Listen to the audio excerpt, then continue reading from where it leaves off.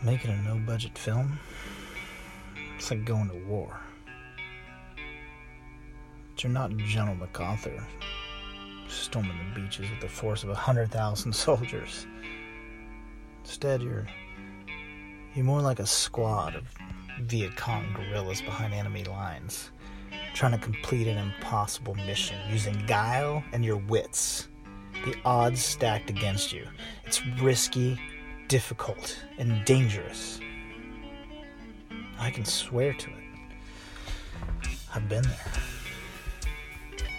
All right. All right. Welcome back to the Grindhouse podcast, everyone. So what are we talking about today? Yeah, so on the TV screen, there was the former Trump lawyer, Michael Cohen, going through his congressional hearing. Some of the articles that I've been seeing lately talk about how this is a golden age for horror movies.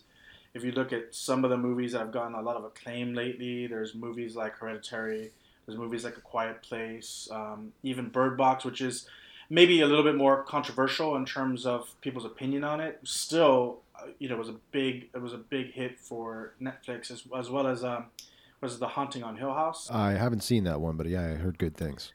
Yeah, so horror movies really seem, all the Blumhouse films, all the Conjuring type films, they seem to be at sort of an all-time peak. And it made me think about like why that is. Like what is it about horror in this current environment that is so interesting and intriguing to people? By current environment, you mean kind of like the political environment? Like you were watching the Cohen trial and you thought about like the Trump era or something? I can't think of a time in my short sort of existence here where the political and social environment was so strange. I think that's the best way to sum it up. It's very surreal, this world that we're living in. I mean, we have a reality TV star as president. And people like to say, he's a businessman, but he's not. What we elected was a reality star. Yeah, and you said reality as in reality star a few times, and I think that's a very appropriate term to focus on right now because we're kind of in an era, where reality is sort of a custom thing that it's whatever people sort of want it to be, and which actually fits really well into a conversation about horror films because I just the other day I was listening to the Joe Rogan Experience podcast and you might have heard he had a special guest on one of our president's cohorts in the media, sort of in the alternative media, Alex Jones. Right. And Austin's own. Oh, yeah, that's right. One of our hometown zeros. For better or worse. I don't like him, but we'll get to that some other day. But he was on there talking about a Hollywood manipulated by demons, Right. these strange He's connections. deep into that. Yeah, demons and aliens and elves and the devil and, human pig hybrid creatures, high tech stuff. I mean, it was a whole system of basically elements from horror films, from classic horror films even. Right. And he had, but he's talking about this stuff like it is, just as common as sunshine, and everybody's aware of it. And you read the comments. I didn't listen to it on a podcast app. I used YouTube. So the comment section on YouTube is thousands of people agreeing with him, and it's, some of these people, it's like what the worlds that we look into when we watch a horror film or a sci-fi film, they see it out their window every day. Yeah. And I don't mean in some like, cause they're in a war zone. I mean like they just, it's what they believe. There was a sort of a mini documentary I watched on horror films and sort of the evolution of horror films in the US. And, in this documentary, it talks about how horror films that are popular in any given time period are generally speaking very reflective of the real life social anxieties that people in that country are experiencing at that time. Uh-huh. So, for example, the advent of horror, there was a big reliance on sort of classical Gothic horror, Dracula, Frankenstein, things of that nature. Right. But that very quickly morphed, and then what you saw in the 40s was more, you saw a boom in werewolf films, which I didn't know this until I watched this documentary, is actually a propaganda piece for Adolf Hitler. Adolf meaning wolf in German, and was a nickname of his. So when you see all these like now when I think back and I look back at like even cartoons and I look back at certainly some of the monster movies that were popular during that time, there was a lot of wolf, a lot of lycanism that occurred, and that makes sense when you consider that who was the biggest threat in the world at that time, and it was Hitler. Transitioning into the 50s, and you see horror films having more of a sci-fi edge to them, which would make sense given the anxiety post atomic bomb, and so on and so forth. In the 70s, you saw more of a shift towards horror films being about real life killers. Ed Gein was a big inspiration for Psycho, for Texas Chainsaw Massacre. You start seeing the rise of the fear of rural areas, which still exists. Rob Zombie's Okay. made a career out of it, right? Yeah, yeah, definitely. Movies like Wolf Creek, De- Deliverance, which is not really a yeah. horror film. All those that they feeds on that anxiety of like what happens when you leave the comfort of the city. Well, Rob Zombie, I'm gonna call out to Devil's Rejects, man, because I mean that and House of a Thousand Corpses, but I prefer the sequel. But I Yeah, mean that was like, what was that? But just like, imagine what those hillbillies are getting into out there, on their own, out in the woods with no supervision, and right. Well, and I and, think and I if think city that folk just kind of go off in that area, they get trapped. It's like you get caught in the spider's web of crazy right. inbred hillbillies. But what's interesting about Rob Zombie's films, and I think this is relevant to the conversation that we're having, is that the viewpoint in which he takes an existing several decade old genre of, let's just call it hillbilly horror. Uh huh. He takes it and he presents it from the perspective of the hillbillies, Yeah, right? In a, yeah, in a way yeah. that's never been done because I could see that. because because that's the environment which he grew up on, and so I think he attempts in his own way to really humanize the monster from the classic movies of the 70s, right? Right. Maybe in the same way that Guillermo del Toro humanizes the creature of the Black Lagoon in The Shape of Water. It's not really the creature, but it's essentially the creature, right? Uh huh. So, if you can go genre by genre, the 80s, look at horror movies in the 80s, and it's like excess, right? It's like an overabundance of blood. It's the really the golden era of makeup effects. It's just over the top movies, and they all were morality plays. Well, you know what I think of with the '80s What's that? horror films. I mean, Satanic Panic, man. I think every time I was, Absolutely. as a little kid in the video store, I would just see like, these VHS boxes, pentagrams, dial 666 for evil, Right. Ouija board. I think even the Gate, one of the coolest '80s horror films, was like, Right. Right. didn't they accidentally? I don't played a record backwards while playing D&D or something, and it opened up a gate to hell. It seemed like Like Satanic Panic, big part of the '80s horror film. right, right. And what's going on during that time, right? This high moralism of Reagan, right? Don't just say no decade while Yeah. saying yes to excess, right? Just say no to sex, drugs, rock and roll, rebellion, right? So all these teens in these slasher films are getting killed as a sort of by the boogeyman because of their transgressions of morality. Oh yeah. You look at the Satanic Panic. What was the big case during the '80s, which was Richard Ramirez, right? And the golden era of heavy metal, Yeah. right, which caused anxiety. It was this new, loud, fast type of music that was freaking a bunch of like conservative people out. Well, speaking of like kind of religious morality or Puritan morality as being an element in '80s horror, I actually watched this Siskel and Ebert special. The film critics Yeah, back in the '80s. I found this old copy of this like 1 hour special they did, and it was basically them complaining that horror films had been like dumbed down into these like films where we just watch teenagers get punished for having sex, especially women getting punished for expressing sexuality. right. And I mean, they just crawled over like every '80s, major. I mean, as much as you can in an hour, but like every major '80s release, I mean, Friday the 13th. What was it? So, I Spit on Your Grave. I mean, just Yeah, and it was all about how like whenever a female character is expresses her sexuality, the audience gets to watch her be like brutally murdered moments later. Right. And it's like, it was this creepy, like they were trying to make this point that these filmmakers had this like creepy mentality that like they had to establish a reason why it's okay to kill that person first.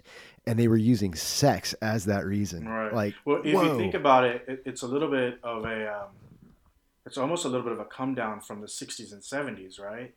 You look at the 60s and 70s, what was going on in society and Studio 54, and it's like this really expression of sexuality, both for men and women. Uh-huh.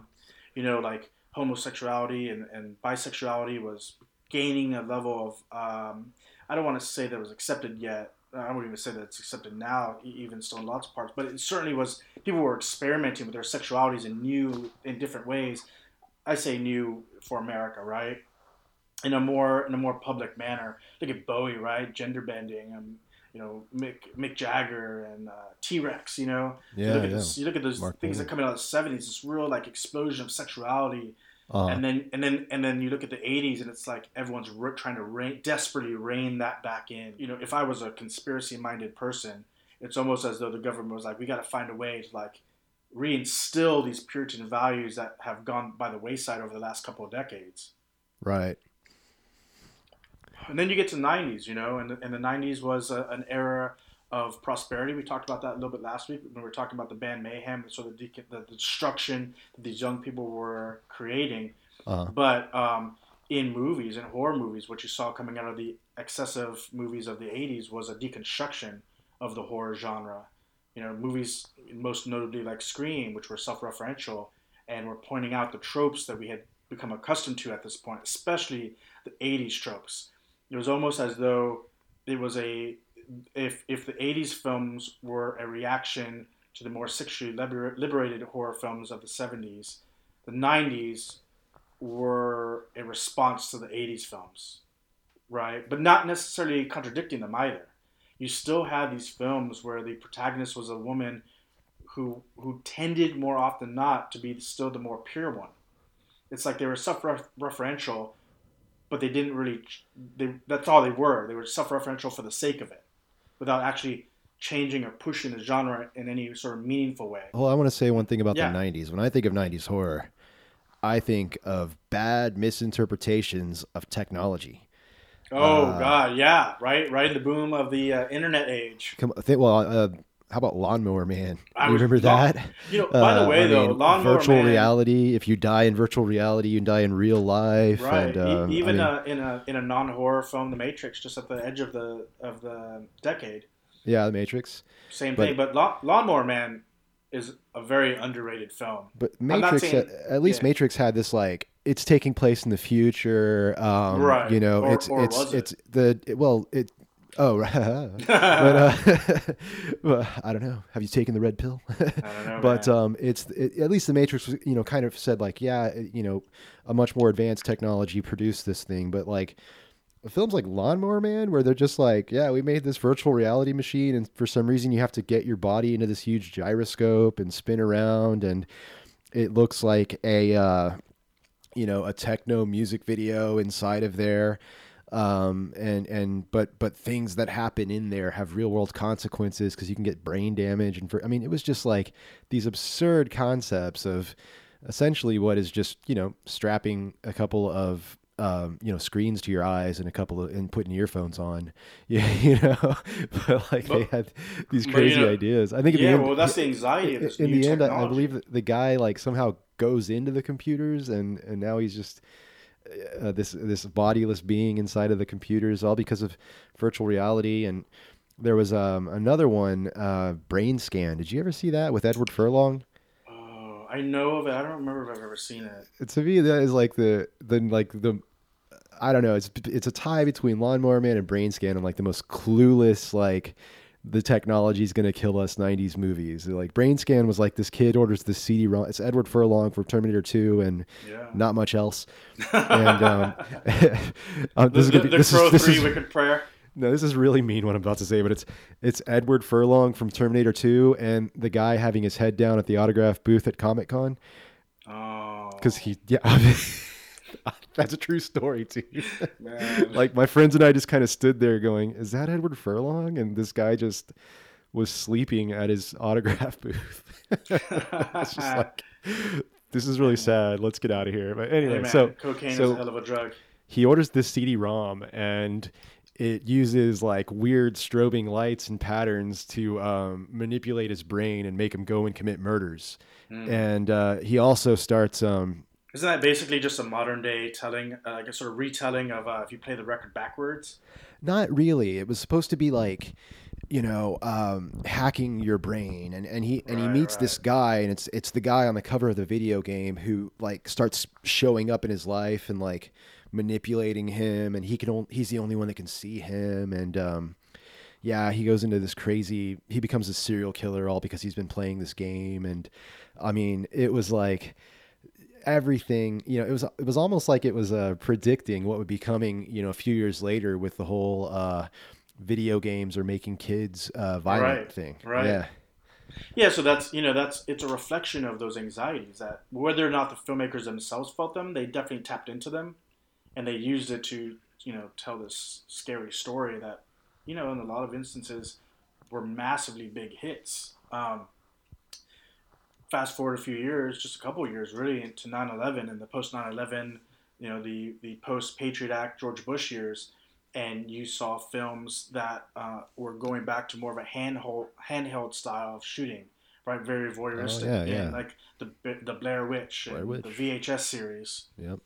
and then at the same time you saw films, the rise of Eli Roth and torture porn, so to speak, films where you had these characters often at the hands of the rich and of the affluent being mutilated and tortured in these very intense ways. I mean, you probably saw it sort of dovetailing off of Seven, which is not really horror, more of a, but it's definitely a dark thriller, Yep. and going into the Saw series, which did like 6 or 7 films, and then the Hostel. I think the Hostels did 3 films, and was it Human Centipede? Oh God, yeah. Oof. You know, it certainly. and I that think. no, and that wasn't a shudder from oh so horrific. That was a shudder of bad movie. Ugh. Well, yeah, I think Terrible generally movies. speaking, critics don't look at that time period as very uh, don't look at it from having high artistic value. But I do think, in retrospect, when you look back at that time period and you look at the conversations around the U.S.'s use of torture, waterboarding, Uh you know, sleep deprivation that was starting to come out post 9/11 into the Iraqi War, it makes sense. It certainly makes sense that those kind of films would depict and play off of the anxieties that people had watching what they saw on their television set. If you look at the Obama years, what you saw really was a flood of reboots, right? yeah. And if you think about it, it feels like in many ways the Obama years were sort of a reboot, or at least a reimagining of the Clinton years, or an attempt Okay. at them. Like it was All like, right. okay, we got a liberal in office for 8 years, and he's young and he's hip, and if you peel back the layers, you can still see some of the same atrocities and war crimes that every president, regardless of their affiliation, has committed. But with Trump being elected, you have an entirely different landscape than I've ever seen. So that brings us to where are we at now with horror. Like what's an example of just a horror film that really expresses the modern ideology that you're talking about. A Quiet Place. Aside from the execution and the delivery of it, and certainly the acting, I think what you find in that film is representative of people in the U.S. Not feeling like they have a real voice. You Okay. know, which you could certainly probably apply to any time period in America. But I think more than ever, we have all these avenues in which to express ourselves. I mean, you and I are doing a podcast right now where we just give our opinion on life and movies. You can go to any message board. You're talking about the YouTube comments, and you can express yourself. It's like Yeah. in a time Mhm. period where there are more avenues for you to voice your opinion, it feels like your opinion is so much less validated. It feels like your opinion is so much less heard, and maybe because it just falls under how many YouTube comments did that Alex Jones Joe Rogan podcast have? Oh, thousands, tens of Right. thousands. Yeah. Right. So your one voice, your one comment falls amongst thousands of other ones, and you're just a username. It doesn't have any weight, doesn't have any meaning, doesn't have any like emphasis. It's not like in the old days where if you got something in print, it people would take notice. If you remember the old children's book Charlotte's Web, right? Uh People huh. will leave anything in print. It's quite the opposite now. There's People will a leave nothing in print. there's a line from David Wong's book, John Dies at the End, that kind of reminds me of. He says, "Imagine going to an insane clown posse and an insane clown posse concert, and every fan in the audience has his own mic and PA, and they're Right. all like rapping without any music all at the same time, like doing their impression of the band at the same time, and that's kind of what it feels like. I think all because these all of I mean a lot of these comments are not like cool or right on. They're like Right. paragraphs. They're really explicitly put opinions. They're detailed opinions. And tens of thousands of them. All there just collected on this server for anyone to see, but no one to look at. It's weird. But Right. yeah, all Right. those Which voices just kind of going. which leads us to a film like Bird Box, which again, as we said earlier, like people have pretty split opinions on, but it's essentially about a film where if you see truth, it will cause you to kill yourself. So you have people walking around with blindfolds on just to get through. And I think if Yes. that's not reflective of our current time period, I don't know what else is. We referenced the Matrix earlier, right? Take the red pill so you can see, or a film that I thought did it even better, which is They Live, John Carpenter's amazing sci-fi horror film. Yeah, They Live is awesome. It's a yeah, it's all of those kind of alternate, not alternate reality, but like secret society reality is not what you think it is kind of films, but without any of the pretension. It's just like Right, right, a lot exactly. of fun. Yeah, well, it's well, that's just because John Carpenter is such an amazing storyteller, or at Yes. least he was, and he was able to poke fun at the Reagan era in a way that was entertaining and got the point across with it again, with what you're saying, without the pretentiousness. Yeah. Which brings me to another sort of phenomenon that's very popular right now is the popularity rise in documentaries about serial killers, but Oh yeah, yeah. but Ted not in, Bundy tapes or something. yeah, Yeah, yeah. I skip right over that stuff. I don't really care what these people have to say. I mean, we get it, man. You were a narcissist and you hated women, and so you just thought you had the right to kill people. I mean, fuck off. I don't I don't want to listen to you But talk. right, but I, I I don't care. think I think that's also telling as well that it comes at the heels of the Me Too movement. You know, and Oh, that's in a a weird. So you're thinking that well, somebody out there saw that the Me Too movement was going on and was like, no, I don't "We should ever. go interview Ted Bundy." No, I don't actually ever think that it is quite that linear. I have a producer friend who's actually producing a Ted Bundy documentary, and she got attached to the project because it was a female director who wanted to retell that story, or at least look into that story from a female perspective.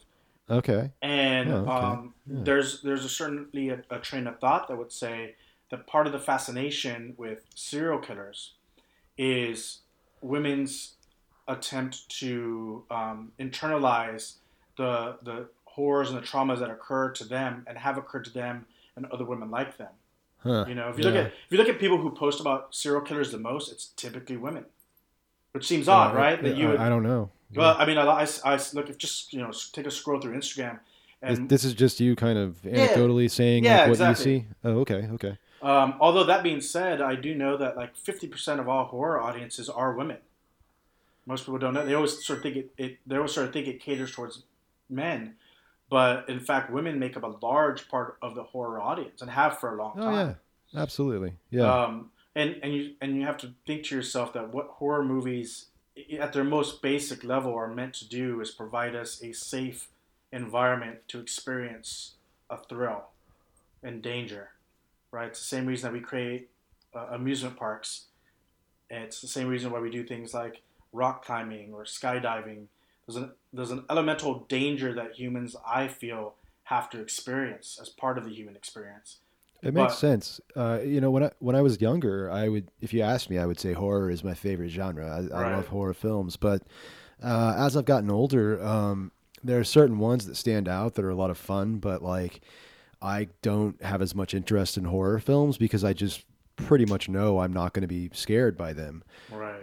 There, it takes a lot these days to really get me to that point where I can suspend disbelief, where I'm going, oh wow, this is actually a pretty, pretty dangerous thing I'm looking at here, and it's hard for me to get there. I mean, Bird Box, uh, I that was boring, man, for me. It was so boring.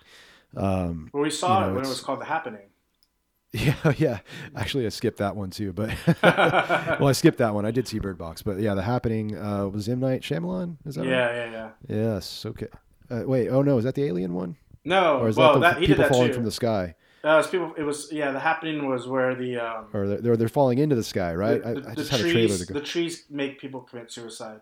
The trees make people commit suicide. Oh, Yeah, The Happening I was sort of hope they his. don't ever do that. Those kindly trees. Well, it Now, was sort of are like an they? environmental reaction, you know. They're putting Human, off like a pollen that makes people kill yeah, themselves or yeah, something. exactly. Like Ah, humans have become a scourge of the earth, you know, with their pollution, and Mother Nature is fighting back. this is Mother Nature. So it's like a deity has like some kind of It's not like doesn't earthly even deity, like a Mother yeah, Nature thing, or is it just like it doesn't even get that deep. It's trying just to the be trees. biological? Or Yeah, it's yeah, trying to be yeah. See, biological. that's what I'm saying. I can't do it. I start asking stupid questions like that But aren't imagine if there important. was a deity.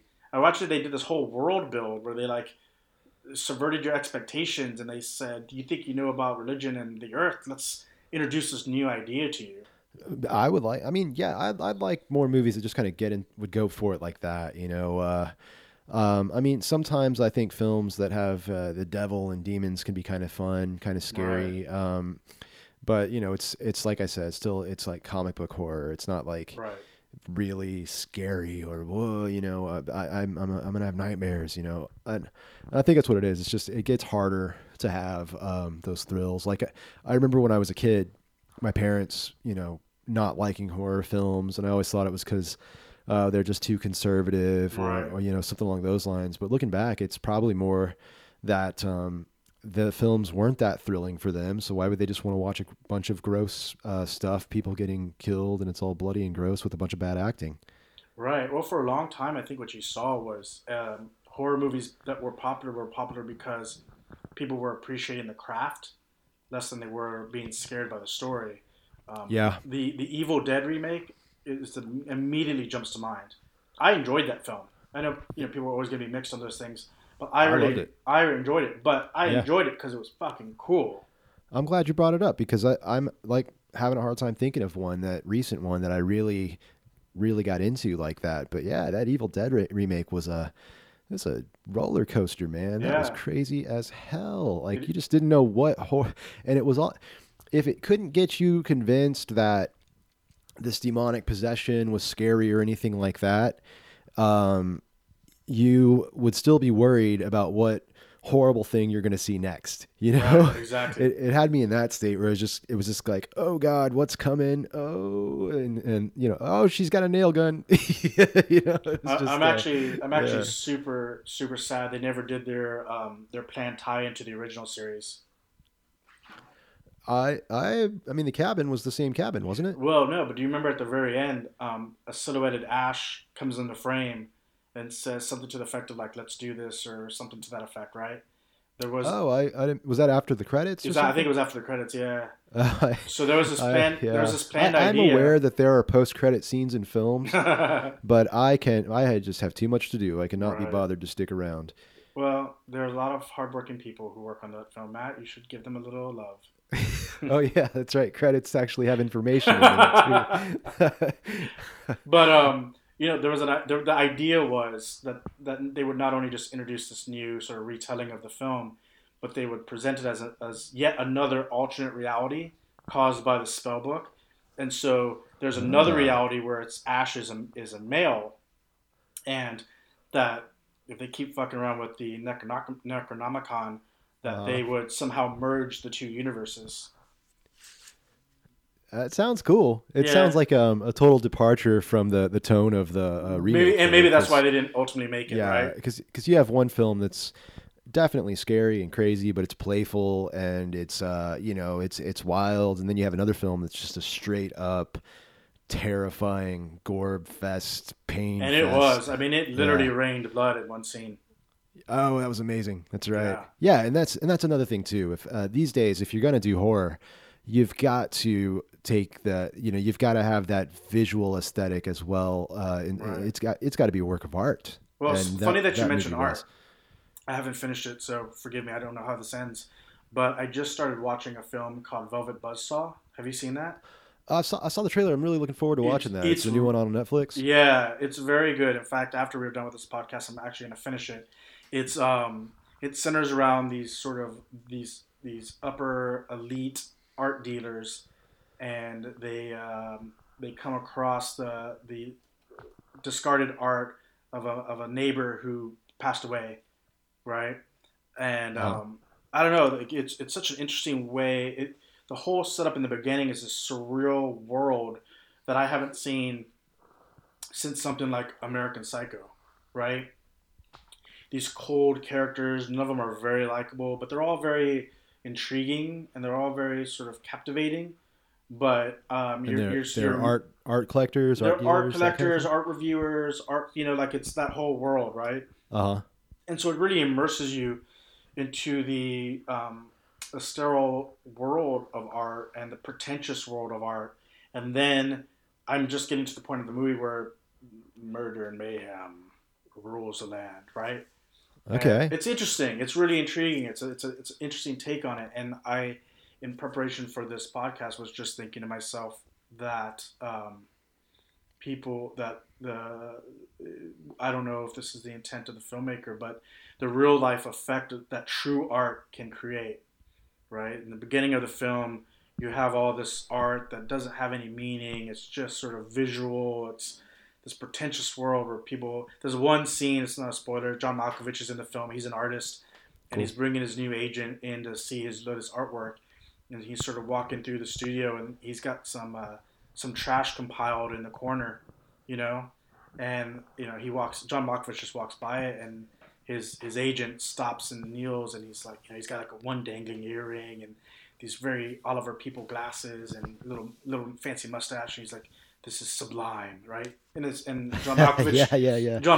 like, that's not the art. And he like keeps walking to the canvas, right? And I think it's sort of telling. It's like what we see. We talked a little bit about the spectacle and the society of the spectacle yesterday, and how art Yeah. and rebellion are repackaged and resold to you. And I think it feels like, at least in this early onset of this film, the first half of the film, that the art that you see is meaningless. Right. But there's a real danger in both the best and worst ways of true art making its way into the world.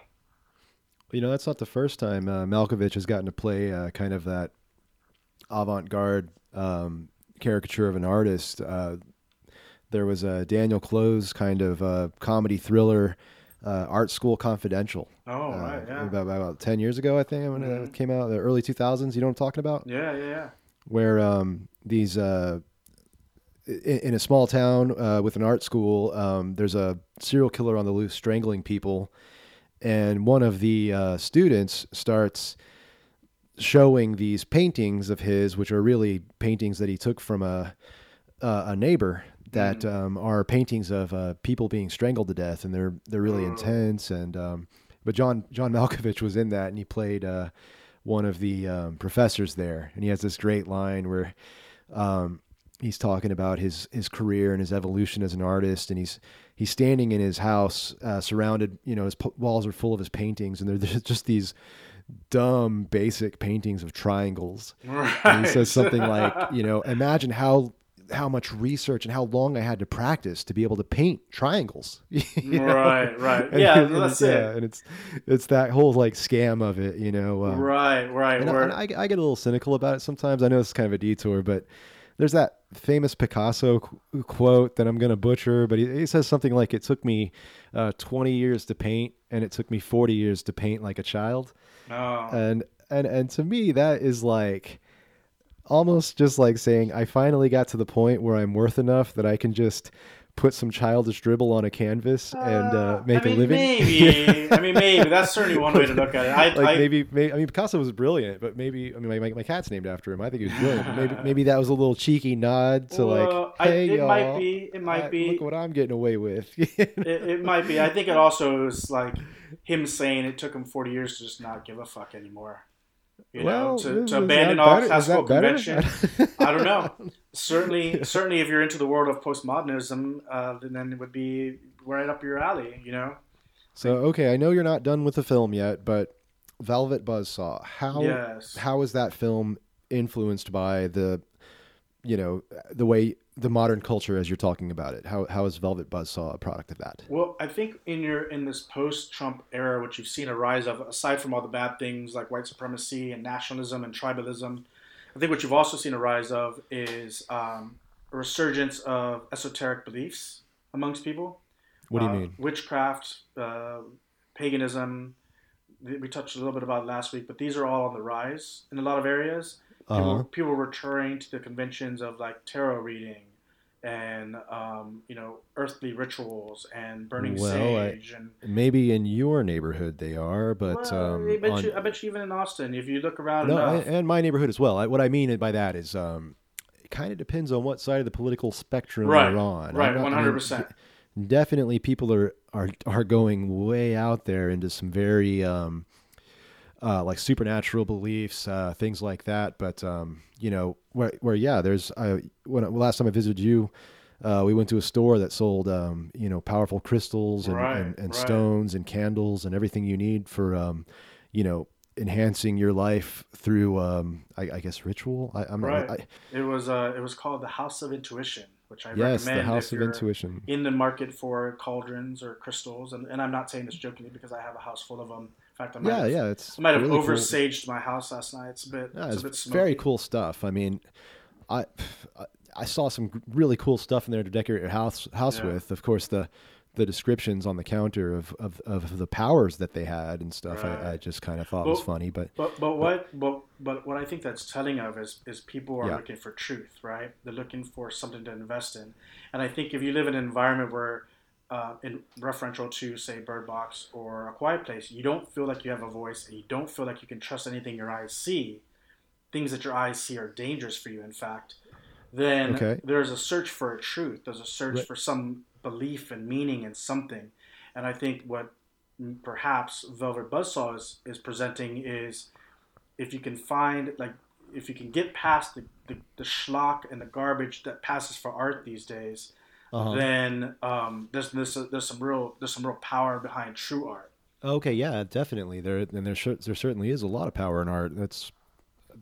I mean, I would say that is the true magic in my opinion. Yeah. And I mean that in a very practical way, but yeah, I mean, art mysteriously manipulates your emotions and your the way you perceive the world. So But what's it's the interesting magic of illusion in is a in lot of this ways. film, because it nestles itself into the subgenre of horror, the true art is presented as dangerous. Is there an anxiety that if we find something that really moves us, it's going to destroy our world? You know, we build this perfect sort of world where everything sort of works in a certain way, and we kind of put our head in the sand and ignore some of the horrors that are going around us. And if we saw real art, something that moved us and like rocked us to our core, would that be a danger to? It's almost like the going back to the They Live, right? Like we take the red pill and we can see clearly from now on. There's a danger, so I feel like it plays kind of closely to a bird box in that way. Um, so there's a Chuck Palahniuk book where an artist creates a huge illustration so amazing that they're able to burn the building down with all the people inside because Oh they're wow, fixated on the illustration and they don't want to leave. Uh, art. We definitely know art does have a power, and we can feel it when we look at it, and it has the power to stop you. And sometimes you're just walking, you see something so amazing, you just want to stare at it. And what if there was a way to, fine tune that and weaponize it to where you could just stun people with art and then murder or capture them or whatever, right? manipulate them. I mean, there's a reason that drug commercials, pharmaceutical commercials Right. have, nice calming music in the background, and the wording is carefully selected, and the imagery and the cinematography Yeah, or the people animation, are whatever. typically wearing white Yeah, or tan, and there's got yeah, smiles, and their hair is blowing slowly in a nice sunshiny day. exactly. People think of these as marketing decisions. These are artistic decisions. This is, Right. in a sense, this is art trying to get inside your head and change what you would normally think, or at least curtail your judgment toward something that favors them. And so I love that idea of art as the monster. That's cool. Right, right, and I think it's an interesting take too because I think it's reflective of the world right now is so anxiety ridden that that truth is scary. You know what I'm saying? Like if you can see, you'll die. If you speak, you'll die. If you see real art that moves you, you die. It's an interesting perspective. Oh yeah. Instead of presenting it as these are the things that we need to survive, it's feeding off the energy that people must be feeling now, which is an overwhelming fear of the world that they just don't want to see. They don't want to see any of that stuff. The truth is scary. Often, even just in conversation, like, paying full attention to what someone's saying and telling you, it can be way too horrible. So often people will just kind of half focus and think of what they're going to say next. How honest does anyone ever give an answer to when someone says, "Hey, how are you doing?" It's the truth is often way too big, way too much to Right. take in. We all just kind of we filter a lot, and and sometimes art can get through those filters, and whether you like it or not. But And so yeah. what's interesting though is that there are filmmakers, and I'll point out one in particular who are kind of going in a different direction, and that's the work that Jordan Peele is doing. Have you seen a movie like Get Out? He's presenting it. He's presenting a very, to borrow our former vice president Al Gore. He's presenting an inconvenient truth in his Oh work. yeah, yeah, yeah. And he actually has a new work that's coming out really soon called Us that looks just fantastic. It's a young African American actress who's got a mask on that she's pulling away, and the mask is smiling and just looks perfection, right? Beautiful makeup, smile, Yeah. complexion, You're and talking then about the poster yeah, the for it? poster art, and Oh, then okay. and as she pulls away this mask of her own face, behind it is running makeup and a tear falling down, which is a callback to the famous scene from Get Out where the male protagonist has that single tear and that look of Well, terror in his eye. have you seen the trailer? I've just seen the poster so far. No, it looks like a pretty new idea. It's about a family that moves to a new area, and they're really happy there. And then one night, this other family just shows up in the driveway and breaks into the house and attacks them. Oh wow. And the other family is them. It's Oh, another them. It's us. Yeah, you get that's it? weird. Yeah, it's This trailer is very spooky, man. It looks like it's going to be a really fun, really wild ride, and you'll see just from the trailer that what I was talking about earlier about where horror has to really push that cinematography and break Right. some grounds artistically. He's definitely doing that. It's cool. It looks good. Well, yeah, Uh, I'm looking forward to watching it. I think he more than a lot of other horror directors and producers out there has a real finger to the pulse on what people are feeling. Especially people of color, especially marginalized group women who who need to process their own terrors through entertainment. yeah, it could be. It could be. I wanted to get back to something earlier.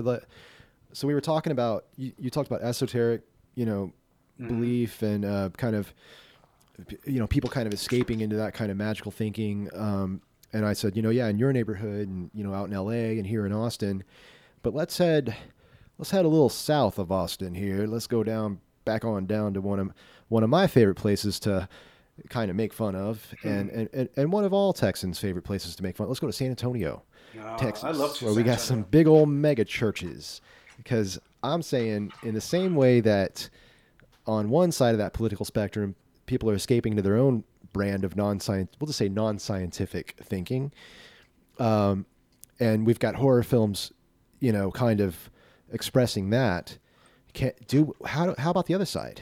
Where the people that maybe used to just go to church once a week are now going 2-3 times a week, and they're speaking in tongues. Because that's getting ramped up too. Right. Our society is getting into a lot more of a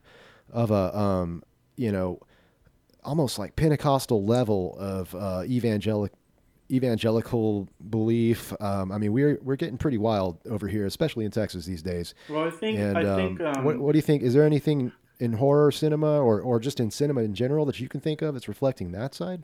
last horror film that I remember that sort of even remotely dealt with that was sort of Red State. Oh yeah, great example. Talking about Kevin Smith. Kevin Smith, sort of a send up of the Phelps family. I thought he touched Yeah. base on that a little bit. That's an area of horror that's really yet to be explored. Red State. They, for those who haven't seen it, where some kids are trying to have sex with Craigslist, using Craigslist, and they end up getting kidnapped by a church, and which is a kind of a post-apocalyptic doomsday, right, Phelps family style of a church, and that was and then I guess the FBI has to come in, or the Right. ATF has Well, to come in it's funny and try 'cause to save them. Things go wrong. it's So a that one little kind of expressed like fear of extreme religion extremists, religious right, extremists, but and also it had a bit of Christian that fear. religious Well, just a extremists second. too. It also had a bit of that fear of the government too, because Right. remember the kind of the main. I mean, definitely the church in that film is the monster, but when the government comes in to save them, they make a mistake and they get the orders. The FBI gets the orders from the top: kill everyone, Right. cover it up. Right. So Smith was like kind of focusing on two big fears in society right now, and maybe in a really genius way, you've got the fears of the left where we're kind of afraid of those religious nuts, Right. but then you also have the fears of the right where the religious people are afraid of the government and the kind of control and cover ups and conspiracies that they do. Well, It was like both sides reflected in that film. we talked a little bit in our very first podcast about an underrated film and Kevin Smith's Tusk. I think even though Red State was more positively received, it's still pretty underrated. I think that Yeah. Kevin Smith, when he has the confidence behind the work that he's doing and he's not shifted or influenced by what he thinks people are looking for, is a very strong storyteller. And he's able to really tap in to some things and present them in a way that's really digestible. And you kind of have to think a little bit deeper about it before you realize like the ideas that he's sown inside of you. Yeah. He's a talented guy, absolutely. Really smart filmmaker and writer. As far as so Red State, like I said, it addresses kind of both sides of the spectrum, fears from both sides of the spectrum. Are there any films that you can think of that really express that fear of the right-wing political spectrum? Like Less of it. like a horror film that a Trump supporter would say, yeah, that's what I'm afraid of. That's why. That's why I'm afraid. Yeah, it's certainly a little bit more difficult, I think. I mean, traditionally movies are made by more left-leaning filmmakers, and so being able to tap into that sentiment is a bit tougher, but it's something that I would like to see more of. Yeah. I think we're that's probably not going to get it from Hollywood, though. I guess yeah, but there's that would be a tough audience to cater to for Hollywood. yeah, but you know what? There's a way to do it. I think there's a way to do it where it doesn't make it socially okay. We talked about Rob Zombie earlier. In Rob Zombie's films, a lot of times the redneck killers are humanized, but they're not Oh, yeah. presented as being right either. Oh no, definitely not. You know what I'm saying? Like he's able to sort of play. He's able to allow those characters to be relatable in some way. At least from the standpoint that we grew up in Texas, but not really that super rural Texas. But Yeah. if I had grown up in a more rural state, and I watched, say, House of a Thousand Corpses, and I watched these annoying jackass kids like make fun of me because I got an accent or because of whatever, right? I'd be Right. able to relate to that, even if Yeah. I don't. Even in the end, those people are still portrayed as the bad guys. There's a little bit of there's a level of complexity to it because the quote unquote victims are also kind of shitty. Oh, brother, you You poke the hornet's nest now, man. You know what I'm gonna talk about now with the people being afraid of rednecks. That's Where we it. got to go with this. But I'm talking when they're afraid of rednecks when they shouldn't be. Right. When they're so afraid of rednecks that they actually become a danger to themselves. Mm. Where am I going with this? Come on. I don't know. Tucker and Dale versus Evil Dog. I haven't seen it. Oh man, that is like exactly what you're talking about. Really? It's a comedy horror. It's so much fun, man. It's like Tucker and Dale finally got their own little vacation home in the woods. Mm-hmm. They're two total hillbillies, you know, Pat's Blue Ribbon pickup trucks, fishing and boats, you know, and they're so excited. And so they're off on their weekend trip out to their cabin, and at the same time, there's these college kids that are going to go camping in the same woods.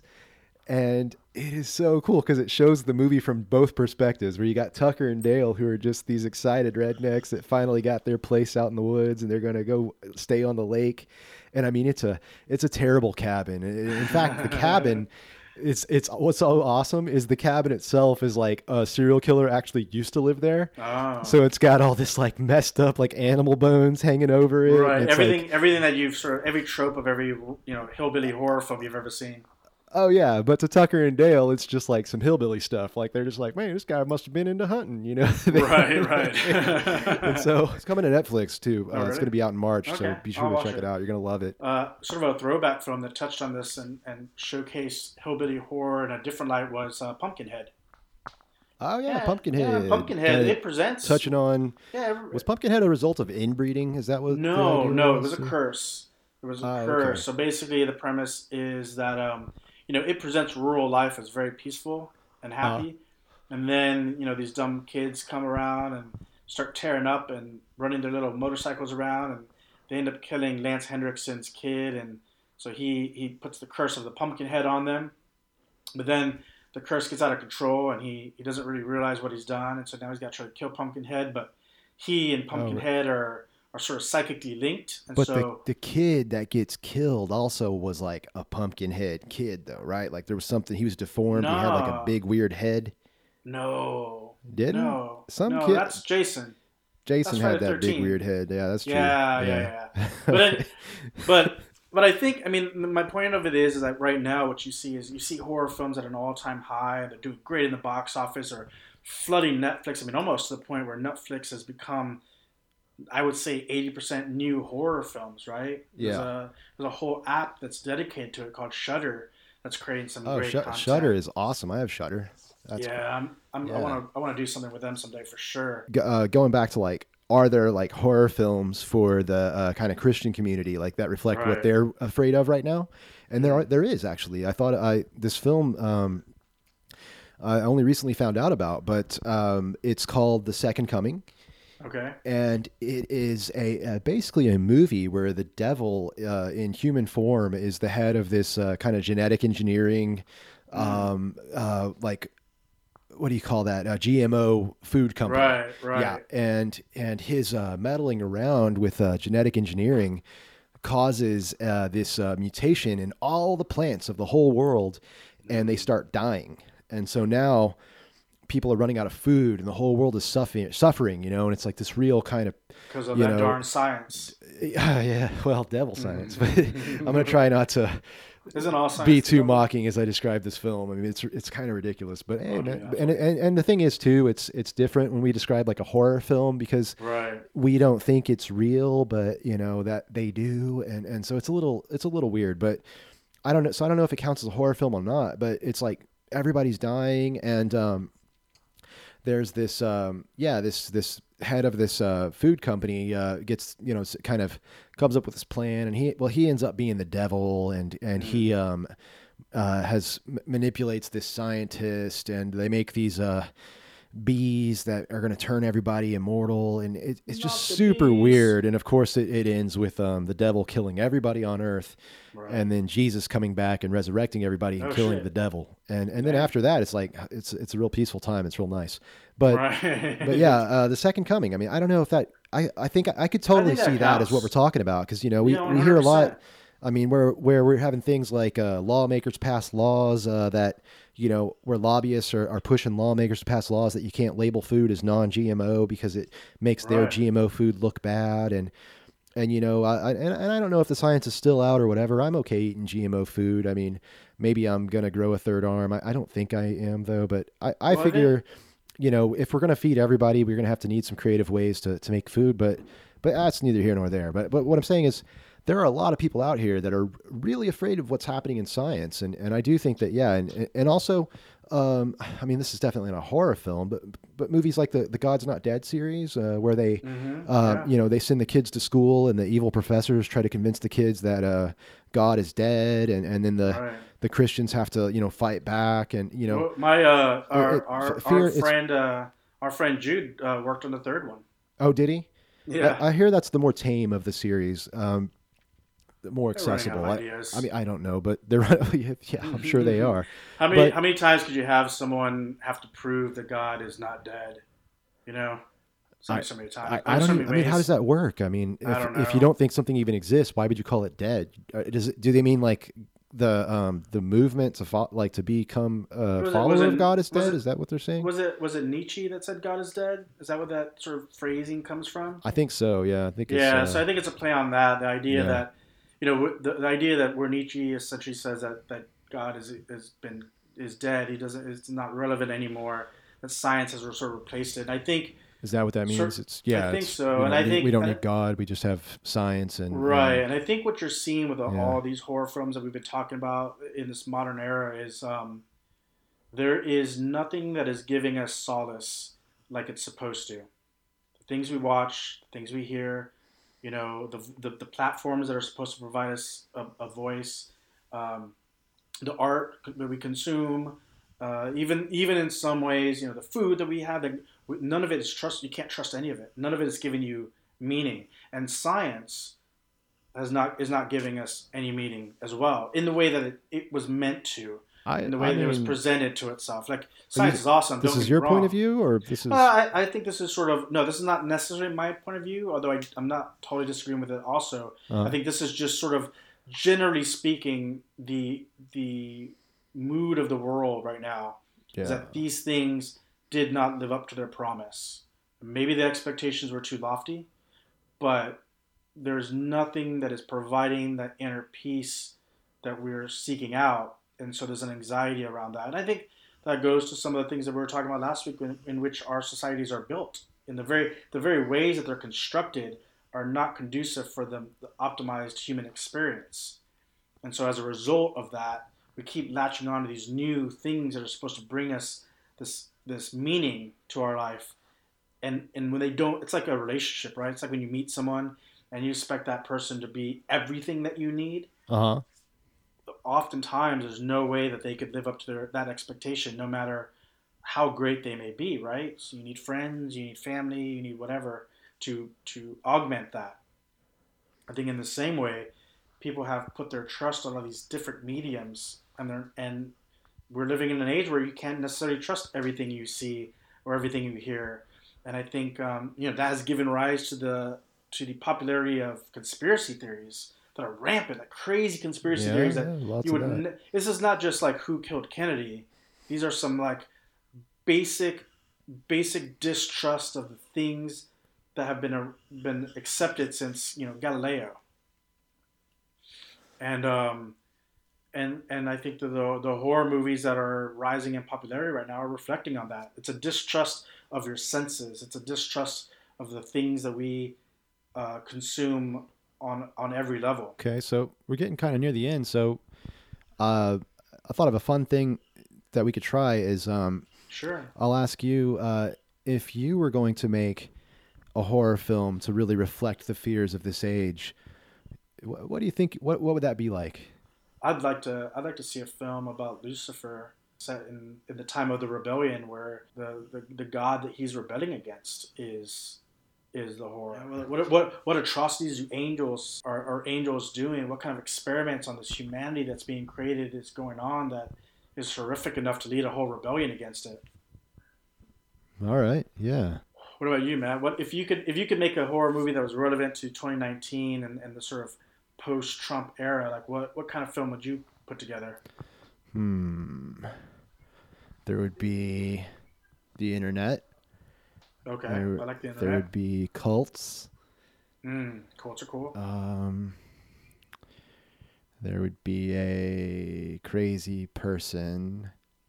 It's coming to me. Okay, so let's see, like some kind of deranged serial killer back in the 1940s was never caught, and he wrote Okay. this whole manifesto, and it was maybe like 100 or 300-page long book that he wrote and made and hid.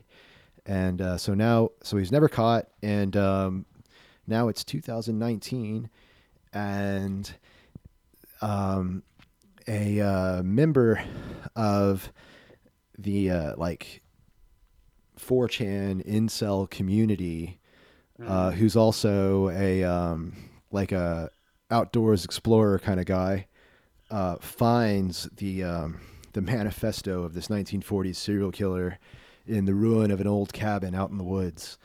And he starts reading it, and it starts influencing him, and he starts sharing basically pages from this manifesto as his own words on the 4chan incel message board, and influencing all these other guys. And so like a serial of a whole cult of evil incel murderers that aren't just because and they don't just kill women. I don't like movies that just victimize women, but just because it's incels. But I think the influence of the serial killer man's book will get them to kind of expand on their murderous variety. Yeah. And Well, it's about I don't know that's that really that far off from reality in some ways. right, and so as he starts sharing more and more of the pages, they start going toward the end where it turns out that all of this stuff is intended to summon some kind of like crazy demon or something like that. And so they all start working toward like some kind of supernatural cult thing. And